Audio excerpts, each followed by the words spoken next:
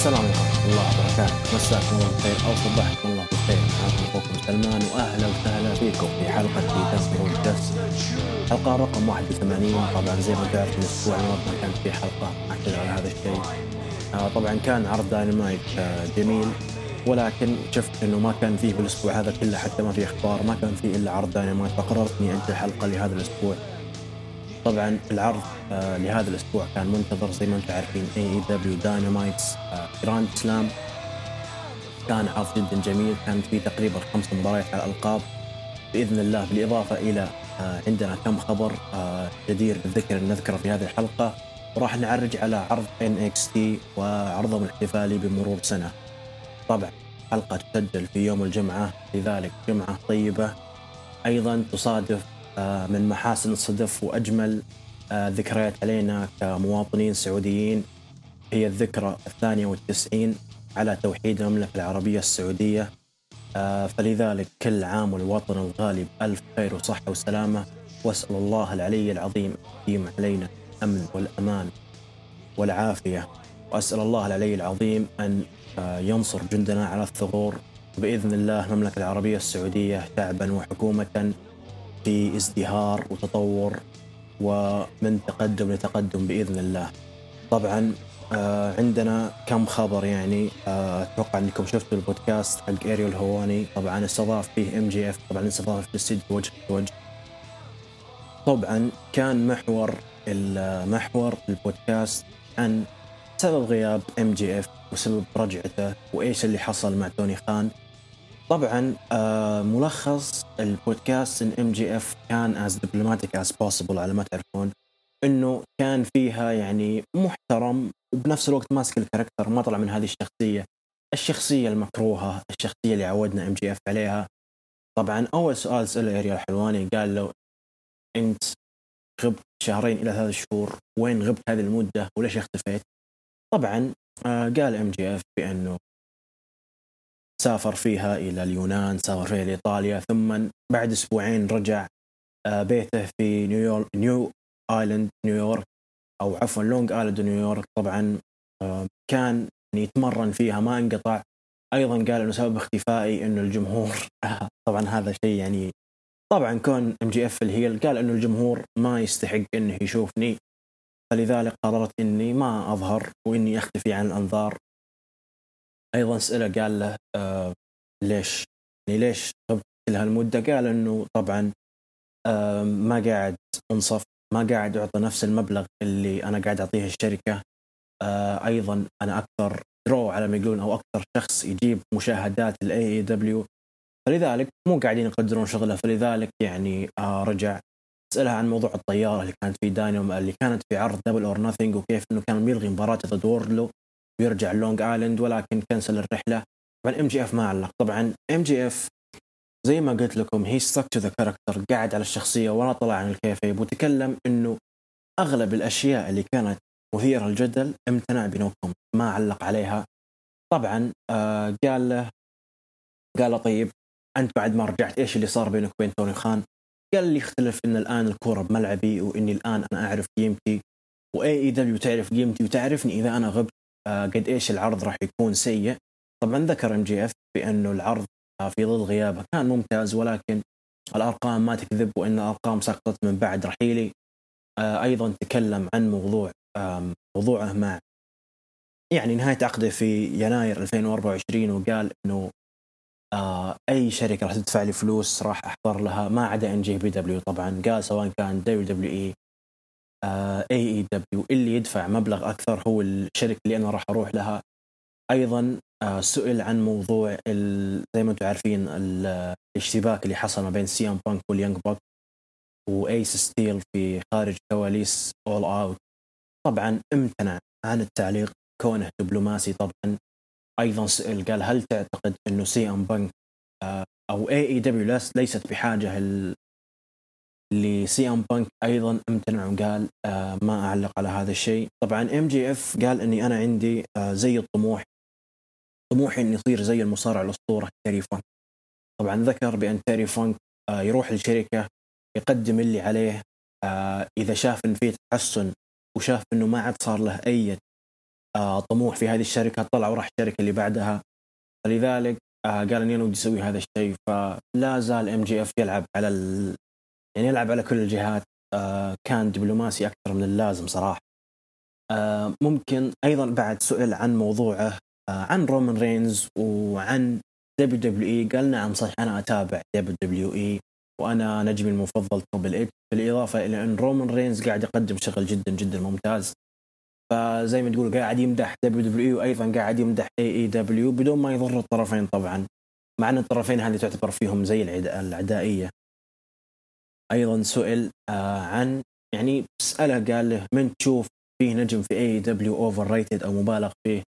غريب أنه ذكر جون موكسلي يعتبر نجم مبالغ فيه. طبعا قال عليه أنه صح أنه قاعد يقدم مستوى جميل وهو بطل AEW مرتين، صار 3 مرات لما شفته عرض جراند سلام، لكن قال أنه قاعد يقدم شخصية أنه يعني not tough as he thinks he is على ما يقولون. فتقريبا هذا كان ملخص بودكاست أريال الحلواني مع MJF كان دبلوماسي، ما ضر أي أحد ولا تكلم في أي شيء وما خص فيه إلا نفسه، فلذلك يعتبر تصرف ذكي منه. MJF الآن صار يعرف قيمته فعلا. ترى حتى لو تلاحظون المشاهدات حق البودكاست صارت مرتفعة، أيضا عندك مشاهدات داينمايت مرتفعة. بعد هذا البودكاست ظهر مع بودكاست بارستول سبورت أو بارستول رسلينج، أيضا صار يعني مشاهداته جدا عالية، فلذلك MJF قاعد يعيش أفضل أيامه. طبعا لما سئل هذا خبر طبعا من ديف ميلزر، إنه سئل MJF كم يدفع لك توني خان. طبعا اللي ما يعرف إنه MJF لما خرج قبل 3 أشهر غاب عن العروض، طبعا كان يستلم مبلغ جدا بسيط، فلذلك اللي حصل الآن إنه توني خان زاد مرتبه لكن بدون ما يمدد عقده، فلذلك صرح ديف ميلزر بأن MJF يستلم من AEW سنويا $1,000,000. طبعا هذا إلين يناير 24، راح ننتظر يناير 24 هل MJF راح ينهي عقده مع AEW وينتقل إلى الشركة اللي راح تدفع له أكثر، وبالغالب أصلا راح تكون WWE، أو هل إنها بتكون AEW راح تدد معاه العقد. طبعا أنا والله بالنسبة لي يعني MJF لا خلاف بأن من أفضل نجوم في العالم، من أفضل نجوم الهيل اللي ممكن تشوفهم في السنوات الماضية. لما تتكلم عن هيل تتكلم عن راندي أورتن، تتكلم عن ماسو تشامبا كيف أنه قدم أداء جدا رائع. فلذلك MJF نجم جدا متميز، نجم عمره 26 سنة. فالغريب إنه إذا راح WWE أنا أشوف إنه راح يتم يعني التقليل من حدة الكراهية في شخصية، بمعنى إنه MJF لما يكون في AEW بيقدر يتكلم، يقدر يقول في كم حاجة. يعني اللي شاف برومو، اللي سمع البرومو مع ويلر يوتا هذا الأسبوع، كان برومو مع الأسف يعني كان مؤذي للإذن من ناحية الألفاظ، مع الأسف الجنسية، حتى الدينية، في تجاوزات دينية قاعد يقولها. فهذا السبب اللي كره الجمهور في MJF. فما بالك لما يروح WWE، زي ما انتم عارفين WWE هم PG-13، هذا التصنيف العمري لها، فما راح يقول أشياء أو حتى ما راح تكون تجاوزات نفس اللي تجاوزها في AEW اللي تنتج على كراهية MJF أكثر وأكثر. طبعا ننتقل إلى الخبر الثاني. أتوقع كلكم تعرفون النجم المشهور لوغان بول، اليوتيوبر. طبعا لوغان بول يعني موجود في WWE، قاعد يقدم يعني فقرات، يقدم مباريات. طبعا هذا يدل على توجه WWE بأنها تكون سبورتس انترتينمنت كومباني. هم من زمان WWE شركة ترفيهية، ولكن صاروا يجيبون مغنين، يوتيوبرز، معلقين، محللين، يجون يصارعون زي بات ماكافي، زي باد باني، زي لوغان بول. طبعا لوغان بول ظهر في بودكاست مخصص اللي هو بودكاست إمبولسيف، ظهر فيه مع رومان رينز بطل الكون وبطل العالم. أمانة ما سمعت البودكاست، ولكن سمعت من صداه بأن في تلميحات ممكن تواجهون. طبعا التسريبات والتلميحات هذه ما طولت لأن الموضوع صار رسمي، لأن لوغان بول ظهر في تحية عرض سماك داون، صار فيه زي السيجمنت ما بينه هو بول هيمن والبلاد لاين، ثم أعلنوا أنه بعد كم يوم راح يكون في مؤتمر صحفي كراون جول بحضرة رومان رينز ولوغان بول وجلد أو هير وي جو أجين. المؤتمر الصحفي صراحة ما ضيعت وقتي عليه، ولكن الاستنتاج مع الأسف وقعنا ضحية بأن لوغان بول راح يواجه رومان رينز على لقب العالم والكون في عرض كراون جول. كراون جول إذا ماني غلطان راح يكون في تاريخ 5 من نوفمبر في المملكة العربية السعودية في مدينة الرياض. يعني والله ما أدري، مالة شيء جدا محزن يعني لنا كفانس. أول شيء إنه لوغان بول not a worthy opponent، يعني ما هو خصم جدا مرغوب فيه، ولسه أنا يعني إحنا ما ننكر إن لوغان بول عنده موهبة ولكن لسه عليه. فحرام إنك تظلم نجوم مصارعين في الشركة لهم سنوات وتجيب لوغان بول اللي ما له سنة ويصارع على لقب العالم ضد رومان رينز. رومان رينز اللي قاعد يقدم فترة تاريخية وصلت إلى أكثر من 700 يوم، في النهاية يخسر. مو بيخسر يعني، بس يواجه فيها لوغان بول، يعني شيء جدا جدا غريب. والأدهى والأمر أنه راح تكون في عرض السعودية. يعني أنا كسعودي يعني أنا أتمنى أني أشوف في عروضنا الرسمية يا أخي، أبغى أشوف منافس، أبغى أشوف مباراة جميلة على لقب العالم، زي ما كنا نشوف مباراة ما بين سيث رولينز ضد براي وايت، درو ماكنتاير ضد بيج إي. المباريات هذه اللي كانت عندنا في السعودية على لقب العالم ما تضمنت بارت تايم ولا تضمنت مشاهير. يعني مع الأسف في عروضنا يعني ملينا من البارت تايمر، بروك ليزنر، أندرتيك، جولد، خلاص، والآن جيب لي مشاهير. فجدا محزن اني انا كنت متحمس للعرض. اذا انتم تذكرون ترى العرض تم الاعلان عنه قبل تقريبا 3 إلى 4 شهور، قلنا مره بدري انك تعلن عن العرض. فجدا محزن انه بعد كل هالحماس والترقب والتشويق بأن ظهر المين ايفنت حق كراون جول رومان رينز ضد يوتيوبر، شخص مشهور ما له اي علاقه في البزنس، لا شك بانه موهوب، لا شك بانه عنده بوتنشل، لكن ما توصل درجة أنه يترأس مهرجان شهري دولي منتظر ضد بطل عالم له 700 يوم. شيء جدا غريب وشيء جدا مستفز. وبصراحة يعني أنا ما كنت بهتم إذا كان في عرض اكستريم رولز في سامر سلام، لكن يعني والله جد يعني أنا بتعنى وبحضر آخرتها أشوف فيها رومان رينز ضد لوغان بول. يعني أنا بصراحة يعني كنت ناوي أحضر، لكن نشوف الشباب يعني تعنوا على هذا المين ايفنت فأكيد راح أحضر معاهم. طيب بكذا ننتهي من فقرة الأخبار، ننتقل الآن العروض الأسبوعية. طبعا زي ما أنتم عارفين إحنا دائما نتكلم فقط عن عرض AEW داينمايت ورامبيج، لكن قلنا خلينا نتكلم عن عرض NXT، صارت كم أشياء جميلة الأسبوع الماضي. طبعا الأسبوع الماضي كان العرض احتفالي بمرور سنة على تأسيس NXT 2.0، النسخة اللي بوجهة نظر الكثيرين اللي خف أداء NXT بشكل جدا جدا لافت.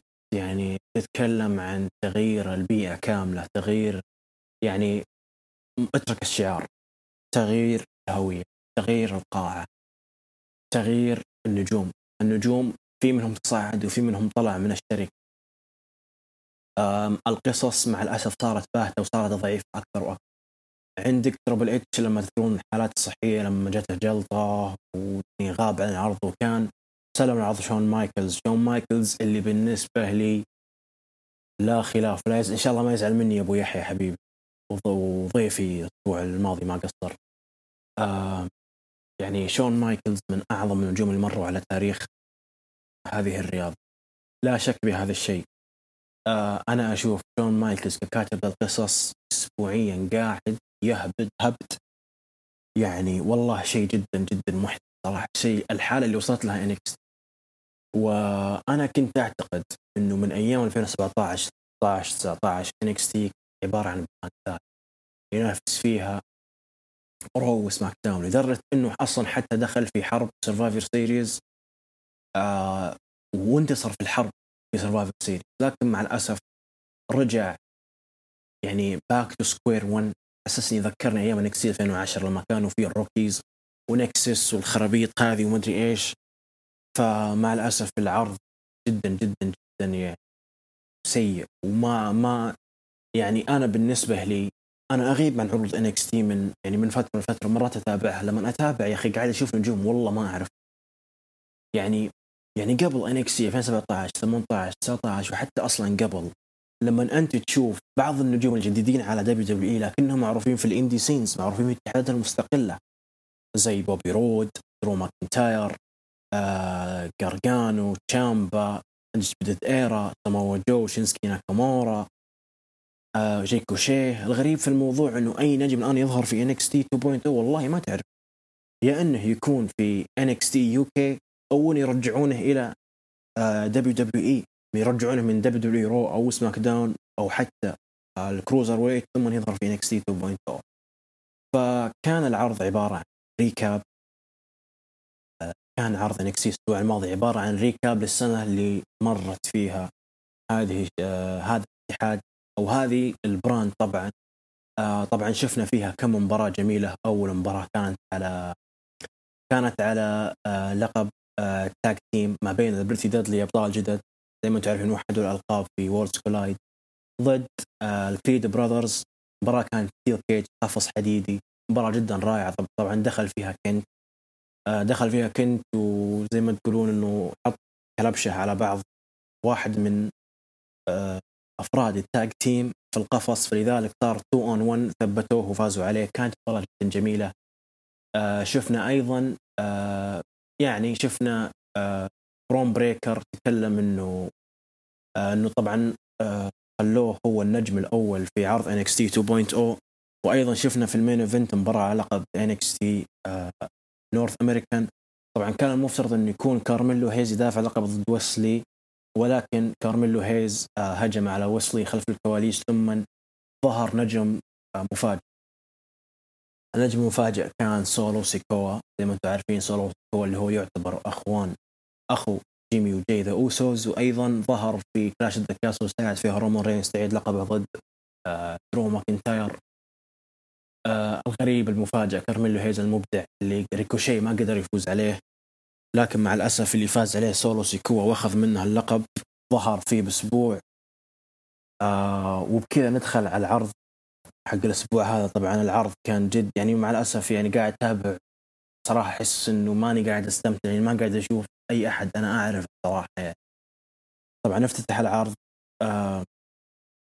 العرض في فقرة خلف الكواليس. شون مايكلز استدعى فيها كارميلو هيز البطل السابق، استدعى فيها أيضا سولو سيكوا اللي هو بطل نورث أمريكان. قال له شكرا لأنك دخلت في المباراة في آخر لحظة، ولكن ما أنت المفروض أن تكون من ضمن التصويت، فلذلك أطالبك أنك تسلم لقبك. فسلم اللقب سولو سيكوا، ثم طالب كارميلو هيز أنه خلاص يأخذ اللقب، لكن قال ما راح أعطيك إياه، راح تكون مباراة بين 5 أو 6 نجوم، ماني متأكد صراحة. راح تكون مباراة هذه على لقب NXT North American Championship، وراح تكون مباراة سلالم، وأنت أول طرف في هذه المباراة. يعتبر هذا القرار من أغبى القرارات اللي ممكن تصير. شيء غريب إنه سولو سيكوا فاز باللقب، وهذا قرار خاطئ كون إنه راح يتصاعد، رجع بعدها بأسبوع وسلم اللقب. طيب كارميلو هيز استفاد إيش؟ أنت يا سولو سيكوا استفدت إيش؟ إحنا المشاهدين وش استفدنا؟ ما استفدنا ولا شيء، ولا تغير أي شيء. وهذا يعتبر شيء جدا جدا غريب. طبعا زي ما انتم عارفين، شيء نسيت أقول إن NXT 2.0 تغير، صار ال NXT ما تغير من الأسبوع الماضي والأسبوع هذا إلا اللوجو فقط. تغير الشعار من لون NXT 2.0 بالألوان الزهيدة المبالغ فيها إلى اللون الأسود والذهبي زي ما تعرفنا عليه في السنوات الماضية.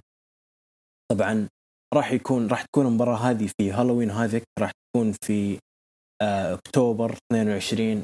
طبعا الغريب في الموضوع إنه تغير الشعار، لكن ما تغير أي شيء. ومن ضمن الأشياء اللي ما تغيرت المهرجان الشهري هذا هالوين هافيك راح يكون في نفس ما استفدنا أي شيء، زي جريت أمريكان باش، زي ووردز كولايد، زي هيت ويف، زي العروض. ما أشوف في أي تغيير حصل. وافتتح العرض مباراة ما بين إكسيوم ضد ناثان فريزر. مباراة طبعا كانت 2 out of 3 ماتش، زي السلسلة، فاز فيها ناثان فريزر. أيضا الفقرة اللي بعدها ألبا فاير اللي كان اسمها قبل كايلي ري، تحدث فيها ماندي روز على لقب نساء وتقول يعني توعدت فيها ولكن ما أعطتها يعني أي أهمية ماندي روز. المباراة اللي بعدها كانت توكسيك اتراكشن اللي هم جيجي دولن وجيس جين ضد. مباراة طبعا كانت توكسيك اتراكشن جيجي دولن مع جيسي جين، كانت معاهم ماندي روز حول الحلبة ضد ايفي نيل وتيتون باكسلي. مباراة فازوا فيها توكسيك اتراكشن في مباراة يعني ما هي عادي، يعني مباراة جدا عادية. الفقرة من بعدها فقرة سكيزم. طبعا سكيزم هي يعني عصابة جو جيسي اللي كان يذكرون التيم ريزولد يونغ فيترنز، كانوا أبطال NXT UK اللي مع الأسف صاروا يعني تبع لجو جيسي، وكان المفروض انهم يساعدون يعني في التاك تيم، يعني انهم يكونون تاك تيم مستقل، لكن مع الاسف تغيرت الخطه. طبعا لعبوا ضد مالك بليد وإدريس إنفو. طبعا لو تلاحظون العرض كان فيه شيء جدا جدا غريب، ألا وهو تقريبا صارت مباراتين ما كانت المفروض انها تصير، فجأة صارت تاك تيم. يعني كانوا يتكلمون برومو ثم فجأة دخلوا عليهم وصارت زي التاك تيم. ما ادري ايش تذكرت تيدي لونج. طبعا المباراة انتصروا فيها عصابة سكيزم اللي هم جيجر ريد وريب فاولر. المباراة اللي بعدها كانت كورا جيد ضد ويندي تشو. مباراة فاز فيها كورا جيد، وبعد المباراة لاش ليجند هاجمت فيها ويندي تشو في مباراة نسائية. طيب عندنا الفقرة اللي بعدها برون بريكر واجه فيها. الفقرة اللي بعدها برون بريكر تمت مقابلته خلف الكواليس وأعطى توقعاته لمباراة جيدي ماكدونا ضد تايلر بيت في المين ايفنت على اللقب على المصنف الأول. طبعا ننتقل الفقرة اللي بعدها كارميلو هيز مع ريك ويليامز. طبعا دخلوا في الحلبة، كانوا جدا جدا جدا يعني معصبين. قالوا بأنه اللي صار ظلم والمفروض أنه ما يتم دخول سولو سيكوا لأني ما كنت جاهز، وغير كذا المفترض بعد ما خسرت اللقب بعد ما أخسر اللقب يعطوني اللقب يرجعوني اللقب، كونه سحب من سولو سيكوا وكان غير جدير بأنه يدخل المباراة. طبعا دخل عليه أندري تشيس من عصابة تشيس يو مع بودي هايورد وتايا هيل. طبعا تكلموا وعطوا كم كاتش فريز ثم يعني قالوا كذا صارت زي الخبصة وصارت تاك تيم. غريب في الموضوع انه اندري تشيس فاز في المباراة وثبت فيها كارميلو هايز، يعني زي الابسيت او زي انه الخصم اللي هو الاجدر يخسر. طبعا خسر تثبيت سريع. ننتظر ونشوف المباراة اللي بعدها. المباراة اللي بعدها كانت سانغا ضد فون فاغنر، مباراة يعني من الأوزان الثقيلة. طبعا فاز فيها فون واغنر في مباراة جدا جدا يعني كئيبة وضعيفة جدا. عندنا مباراة على NXT North American Championship Contender Qualifying Match، أورو منسا ضد جريسون وولر. مباراة فاز فيها أورو منسا في مباراة كذا يعني سريعة ما أخذت وقت كثير. المباراة اللي بعدها طبعا زي ما انتم عارفين تايلر بيت ضد جيدي ماكدونا. الفائز في هذه المباراة راح يواجه فيها برون بريكر في NXT هالوين هافيك. طبعا المباراة كانت جدا جدا رائعة. جيدي ماكدونا اللي ما يعرفه منكم، هذا جوردن ديفلن أحد نجوم NXT UK، كان أحد نجوم المفضلين صراحة، فكان يقدم شغل جدا جدا رائع. طبعا لما تصعد NXT صعد باسم جديد اللي هو جيدي ماكدونا، لاعب فيها ضد تايلر بيت في مباراة من روائع هذا الأسبوع صراحة. مباراة جدا جدا جميلة وما هي غريبة على جيدي ماكدونا وتايلر بيت يقدمون هذا الأداء الرائع. طبعا مباراة تقريبا أخذت حول 14 دقيقة، انتصر فيها جيدي ماكدونا ورسميا أصبح النجم. هذا النجم هو المصنف الأول على لقب NXT Championship ضد برون بريكر في لقب أو في عرض هالوين هافيك.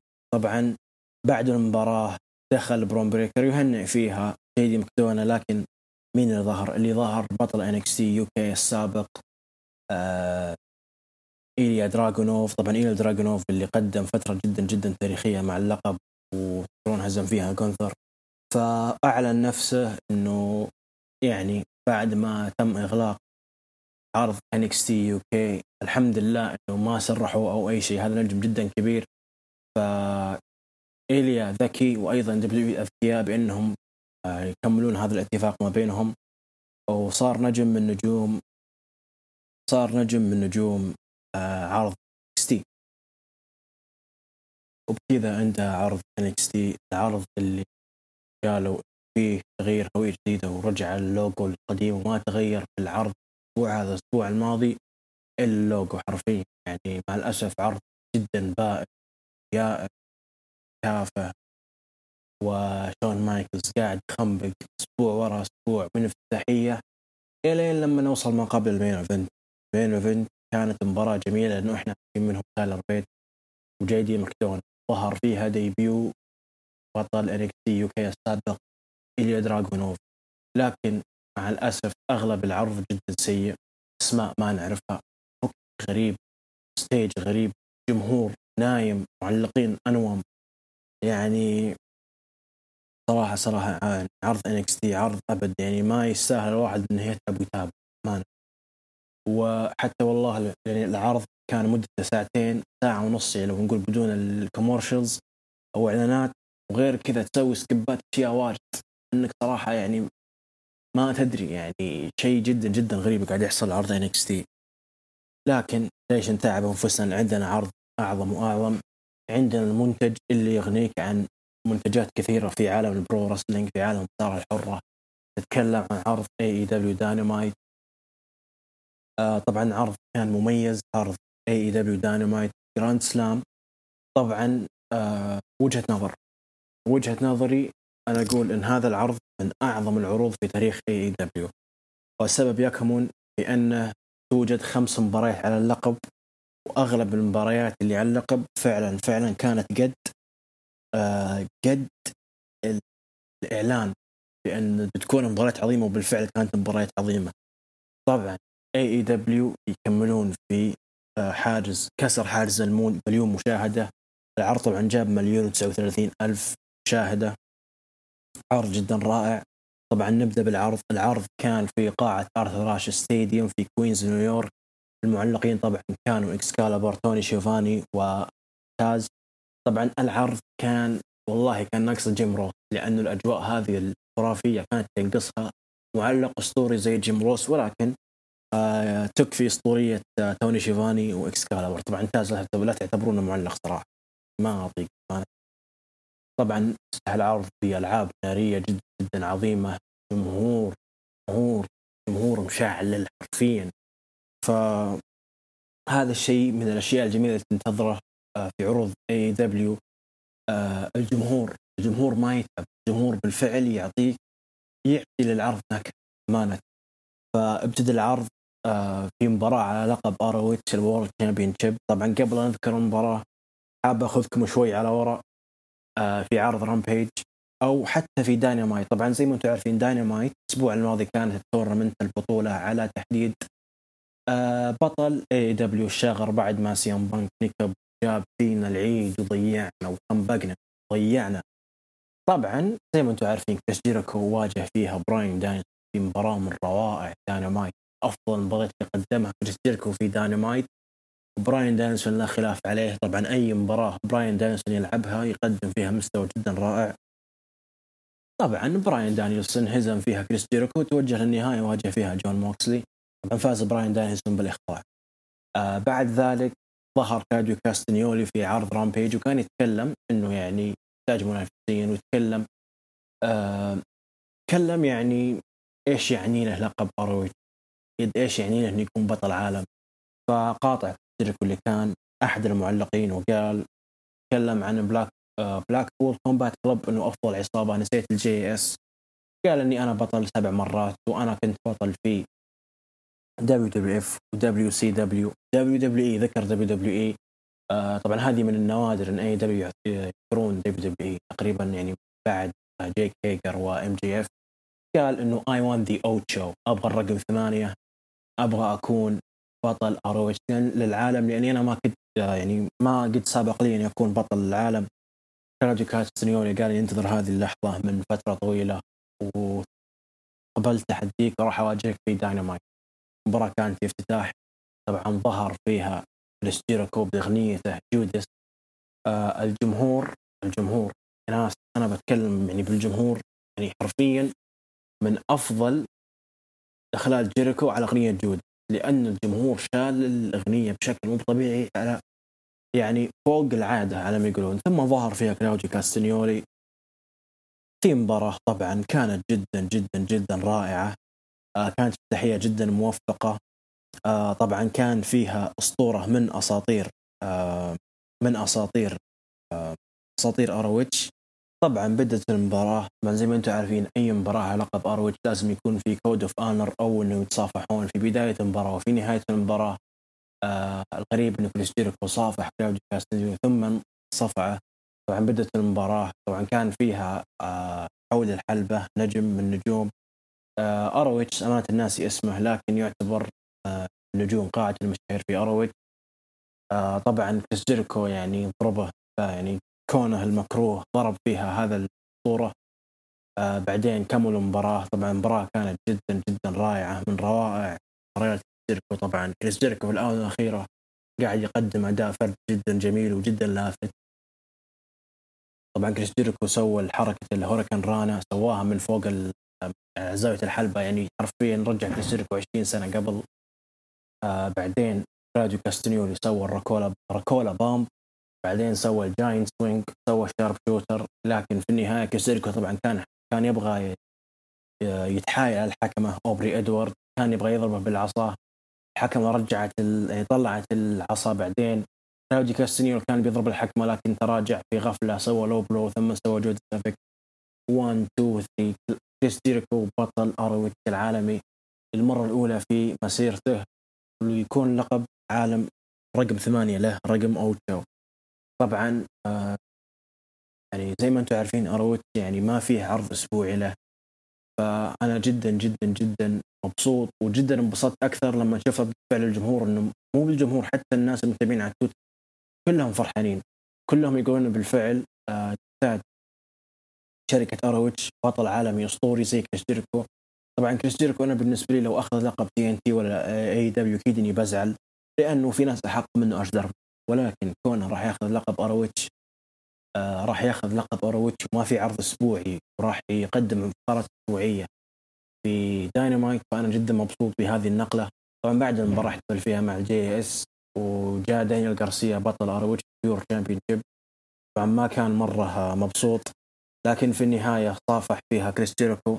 طبعا المباراة كانت جدا جدا جميلة زي ما قلنا.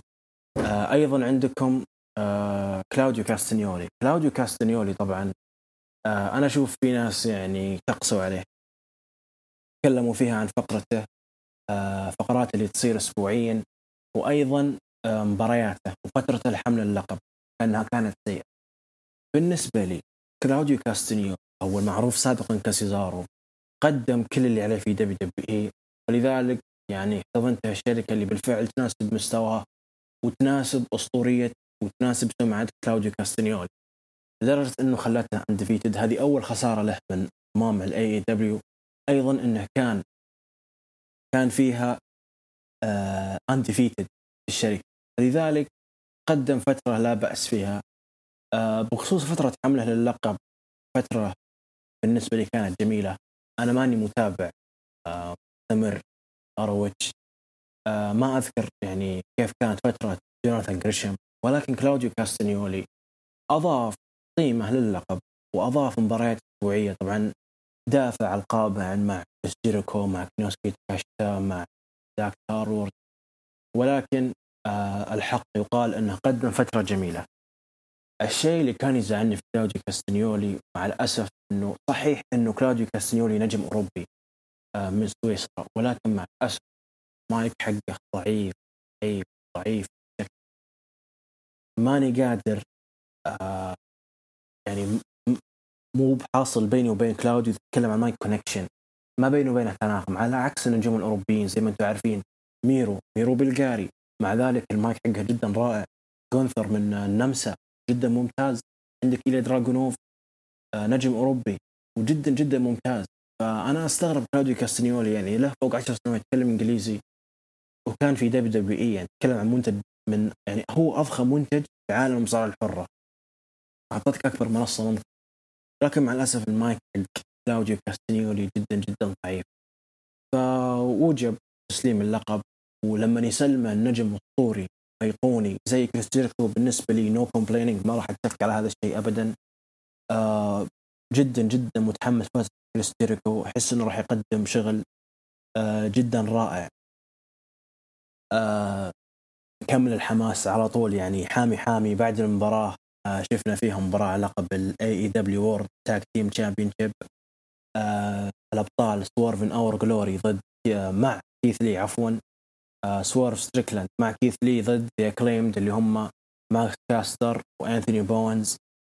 طبعا زي ما انتم عارفين المباراة كانت هذه المباراة الثانية. المباراة الأولى كانت في عرض AEW All Out، مباراة رائعة. الجمهور كان يدعم The Acclaimed بشكل جدا جدا رائع، بشكل غير مسبوق.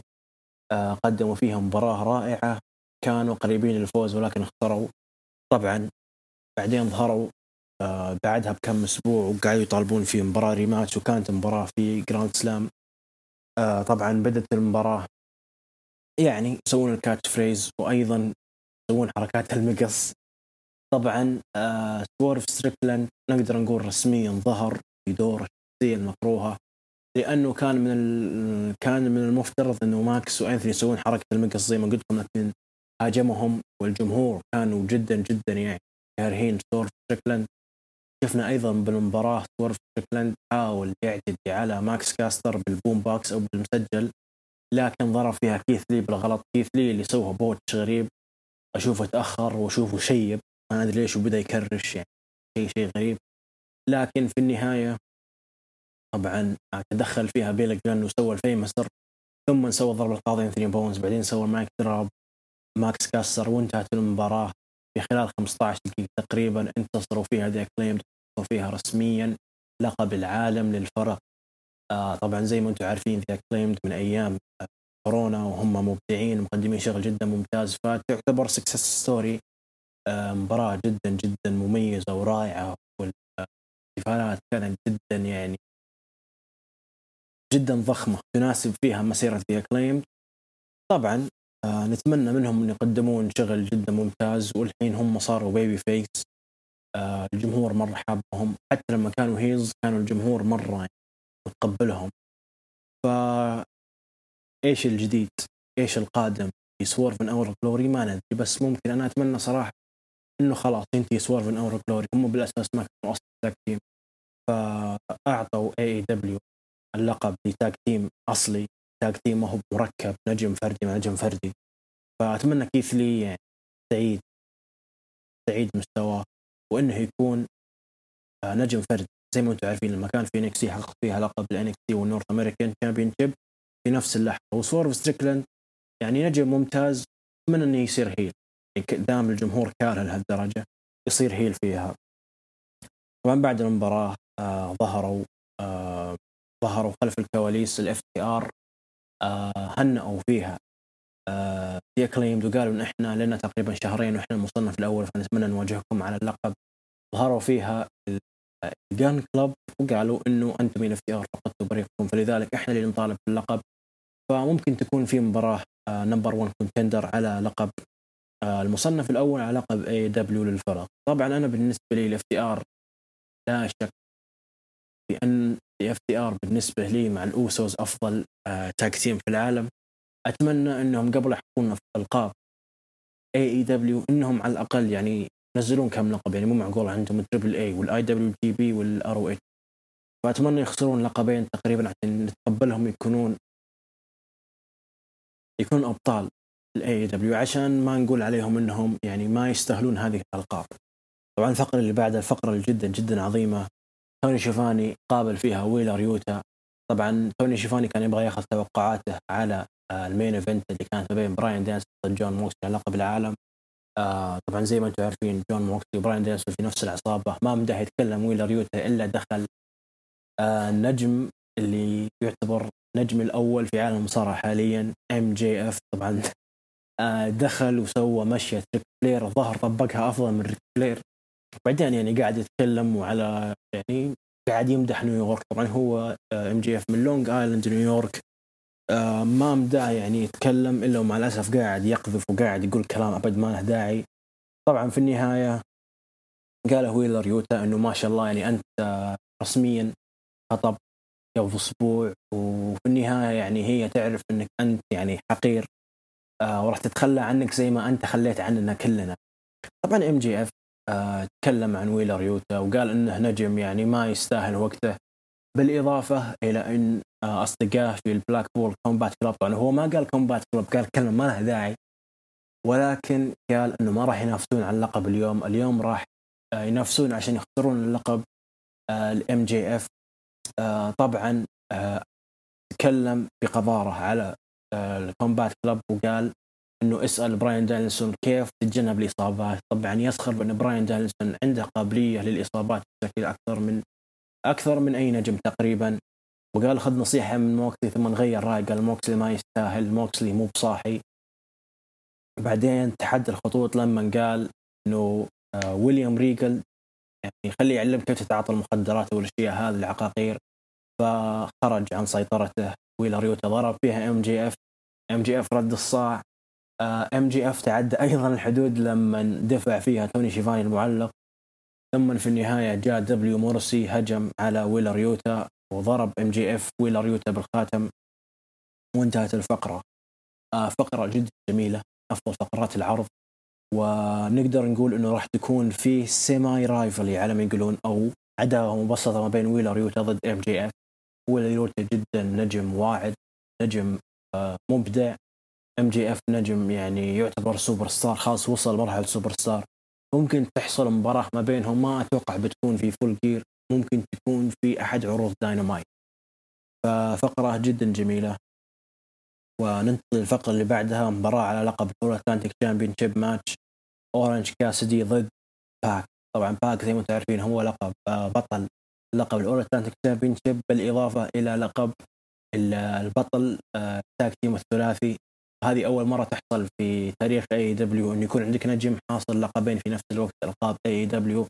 مباراة ما طولت، مباراة جيدة لا بأس فيها. انتهت المباراة في خلال تقريبا يعني 10 إلى 15 دقيقة، انتصر فيها باك. الغريب ان باك انتصر فيها لما ضربة غير قانونية، طبعا ضرب أورنج كاسدي بتقريبا زي الجرس أو الهامر أو المطرقة اللي يضرب فيها الجرس، ثبته 1 2 3، حافظ على اللقب باك. فممكن بصراحة ما أدري إيش يعني فوز باك بهذه الطريقة، ولكن هل ممكن يكون مكروه؟ طبعا زي ما انتم عارفين باك اصلا من قبل هو مكروه، سواء كان في دبليو دبليو وحتى في اي دبليو لما لعب عداوه ضد اورنج كاسدي او حتى ضد كيني اوميجا، ولكن هو الان بطل ثلاثي للتاج تيم. فهل ممكن يكون هو هيل واللوتشا براذر فيس هم ابطال وتاج تيم، او انه يتبعون طريق باك ويكونون ايضا مكروهين؟ ما نعرف. لكن انا صراحه جدا مبسوط انه فاز باك، لانه اورنج كاسدي مع الاسف يعتبر نجم يعني كاركتر هزلي جيمك. بس في إحصائية عن أورنج كاسدي يقول لك إنه لعب 8 مباريات على ألقاب اي دبليو يعني بالمجمل، سواء كانت لقب العالم، التي ان تي، الأول أتلانتيك، تاك تيم، وخسر في 8 مباريات هذه كلها. ف من الحالة وردة. طيب المباراة اللي بعدها على لقب الومنز تشامبيونشيب مؤقت، توني ستورم البطلة دافعت عن لقبها ضد سيرينا ديب، ضد أثينا، ضد دكتور بريت بيكر دي ام دي.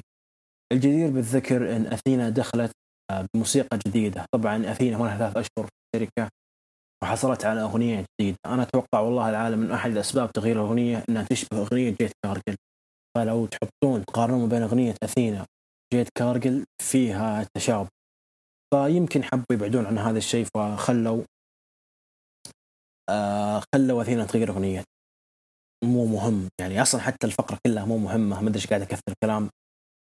طبعا في النهاية توني ستورم حافظت على لقبها بنجاح لما ثبتت بريت بيكر في قرار شوي غريب. يعني ما أدري ما ثبتت سيرينا ديب مثلا، يعني مع احترام سيرينا ديب، لكن ما هي نجمة بنفس نجومية أثينا أو حتى بريت بيكر دي ام دي.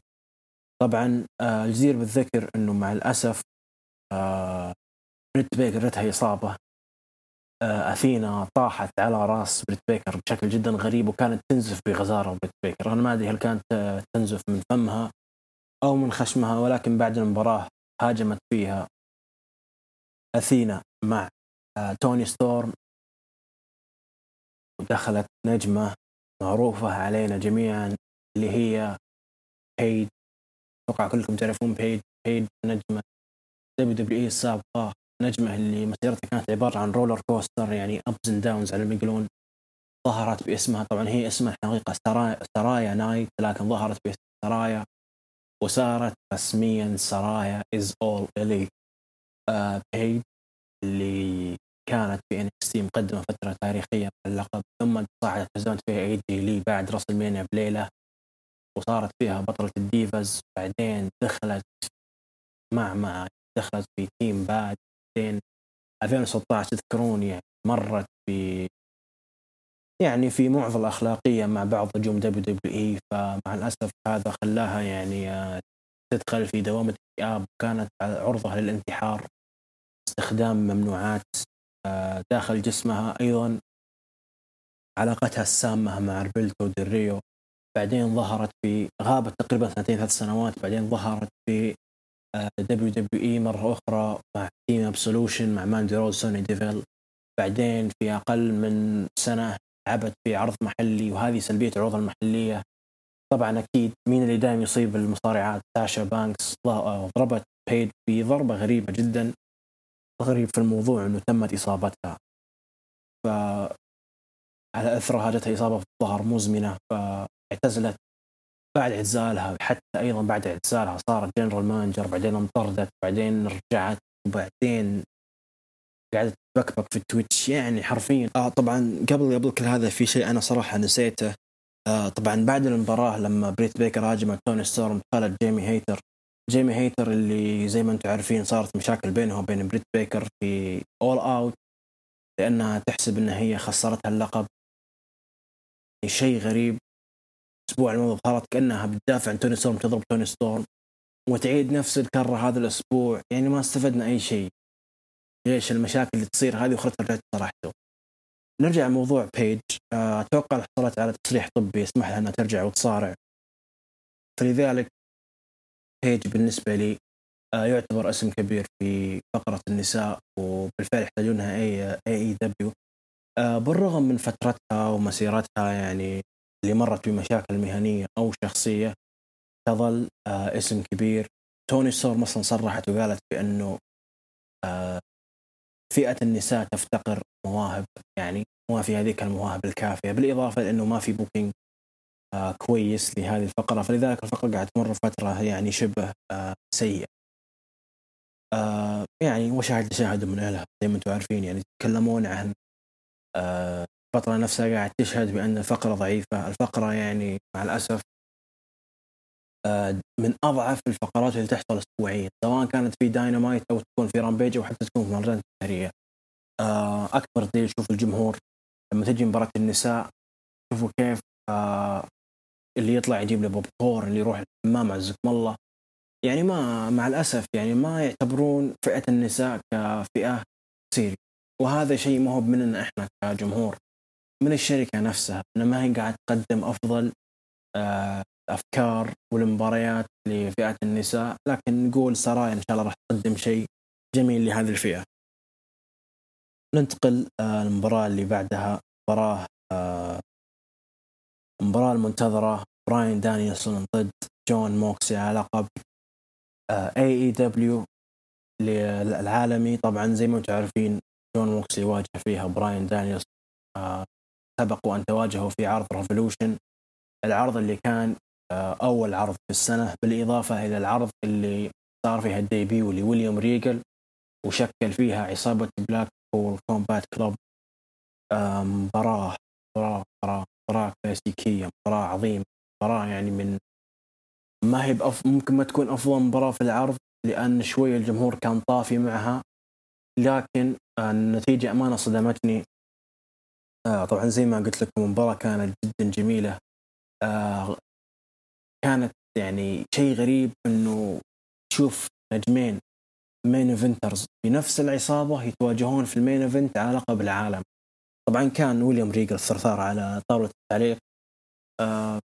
مباراة كانت جدا رائعة، انتصر فيها جون موكسلي. طبعا فاز فيها جون موكسلي لما سوى الرير نيكد جوك وأخضع فيها براين دانيلسون. طبعا براين دانيلسون ما تسلم ولكن فقد الوعي وانتهت المباراة، ورسميا جون موكسلي أصبح أول بطل أو أول نجم في تاريخ AEW يحقق اللقب العالمي 3 مرات. طبعا زي ما انتم عارفين بأن هذا الوقت هو وقت براين دانيلسون له سنة في AEW يحقق اللقب. كان هذا أفضل وقت فيها اللقب، ولكن مع الأسف فيها اللقب نوعا ما زعلت. لكن طبعا أتوقع أنه أحد الأسباب أنه جون موكسلي يواجه فيها MJF ويخسر اللقب في فول جير عشان يروح يجاسي. طبعا زيد بذكر أنه MJF كان يواجه كان يتابع المباراة من من المدرجات، وكان ينتظر ويترقب من هو اللي بيفوز. طبعا زي ما انتم عارفين أنا أتوقع أنه براين دانيلسون هي الفكرة أنه MJF يصبح بطل للعالم، لكن ما راح يكون بطل العالم لما يهزم فيها براين دانيلسون. فأنا أتوقع أنه ما حبوا يستعجلون على براين دانيلسون، يعطون براين دانيلسون فترة طويلة. ولذلك يعطون براين دانيلسون فترة طويلة لما ما يكون فيها MJF. فممكن براين دانيلسون يهزم MJF لكن مع مطلع السنة القادمة. أما جون موكسلي زي ما أنتم عارفين كان المفروض أن يطلع إجازة، لكن دوايا بانك والفضيحة اللي سواها خلف الكواليس اللي خلت موكسلي يطول ويصبح فيها البطل المرة الثالثة. فممكن من هنا إلين فول جير يكون عداوة بين جون موكسلي ضد MJF طبعا، ويفوز فيها MJF ويحقق فيها اللقب في مباراة بتكون مباراة حصلت قبل على لقب العالم، ولكن بتكون في بروموهات جدا جدا رائعة. طبعا براين دانيلسون سلم اللقب جون موكسلي في لفتة تعتبر فيها روح رياضية، وجون موكسلي نجم رائع. وأتوقع وجهة نظري أشوف إنه من التوب 5 أفضل نجوم هذه السنة. لما نتكلم عن نجوم السنة نتكلم عن أنا بالنسبة لي سيث رولينز، كودي رودز، رومان رينز، هانجمان بيج، إيدي كينغستون. تتكلم أيضا عن جون موكسلي اللي من رجع من الريهاب أو التأهيل قاعد يقدم مستويات عظيمة، ما بقى أحد مصارع وقاعد يقدم مستوى جدا رائع. وبكذا انتهى عرض AEW داينمايت جراند سلام بنسخته الثانية. عرض بالنسبة لي من أفضل عروض AEW في تاريخها. كانت فيها 5 مباريات على اللقب، توج فيها 3 أبطال تهاني الفائزين كريس جيريكو، The Acclaim، جون موكسلي. طبعا بعد تقريبا 4 ساعات راح يكون عرض رامبيج جراند سلام. العرض راح يكون 2 ساعة 2 hour special، لكن مع الأسف الغريب إنه العرض ما راح يكون لايف، راح يكون عرض مسجل. ف الله يستر من الحرق. أنا صراحة ما انحرقت علي نتائج، لكن حرقت علي أشياء ممكن تغير في مسار العرض. طبعا العرض راح يكون زي ما قلنا راح يكون في أرض هروج ستاديوم. كنت أتمنى إنه يكون عرض لايف، لأن آخر عرض كان لايف كان تقريبا مباراة كانت على لقب AEW، كانت مباراة احداث ماتش ما بين هانجمان بيج وآدم كول. طبعا نستعرض الكارد بشكل سريع. عرض رامبيج في عندنا مباراة على لقب TBS النسائي ما بين جيد كارجل ضد ديامنتي Nobody Cares. عندنا مباراة منتظرة جنجل بوي ضد ري فينيكس. عندنا أيضا أكشن برونسون وهوك ضد مات مينارد وأنجيلو باركر. مباراة أيضا إيدي كينغستون ضد سامي جيفارا. مباراة منتظرة، مباراة اللي مفترض أن نشوف في عرض all out، ولكن كانت في رامبيج جراند سلام. عندنا 3 مباريات المفروض تنحط صراحة في مين إيفنت أو حتى تنحط في عرض شهري. طبعا باتل رويال الفائز فيها راح يواجه فيها بطل العالم في عرض 18 أكتوبر. أنا ما أعرف ليش 18 أكتوبر بالتحديد، ولكن كما صرح توني خان الفائز من هذه المباراة اللي راح تكون ما بين جون سيلفر وإلكس رونالد وإيفل أونو والنجم الرابع المقنع من دارك أوردر ضد روش ضد جاي ليثل الكريه ضد لانس آرشر ضد بنتا زيرو ميدو ضد هانجمان بيج. ما أدري مين الفائز، لكن نقول إن شاء الله أن هانجمان بيج النجم المفضل. عندنا أيضا مباراة على لقب أو عفوا مباراة راح تكون لايتس أوت ماتش، يعني مباراة ما في أي قوانين، مباراة ريفن رابر مات سمها ما شئت، باور هاوس هاب ضد ريكي ستاركس. المباراة الأخيرة وأتوقع أنها راح تكون المين ايفنت، هاوس اوف بلاك اللي هم برودي كينج ودي ماثيوز ضد داربي آلن وستينج. مباراة تكون نو ديسكواليفيكيشن. داربي آلن اللي ظهر فيها برومو كذا جدا جميل، كان يسحب فيها جثة في عرض داينمايت وتركب تاكسي وقال ودي آرثر ستاج آرثر آش عندي حسا وعندي جنازة. جدا مرتقبين لهذا العرض رائع، راح يكون بعد كم ساعة إن شاء الله يكون عرض جدير مشاهدة وبالمتعة. وبكذا نوصل نهاية عرض نهاية بودكاست هروج حلقة 81. إن شاء الله يا رب استمتعتوا فيها، وإن شاء الله يا رب كنت خفيف ظل عليكم. كان معكم سلمان، مع السلامة.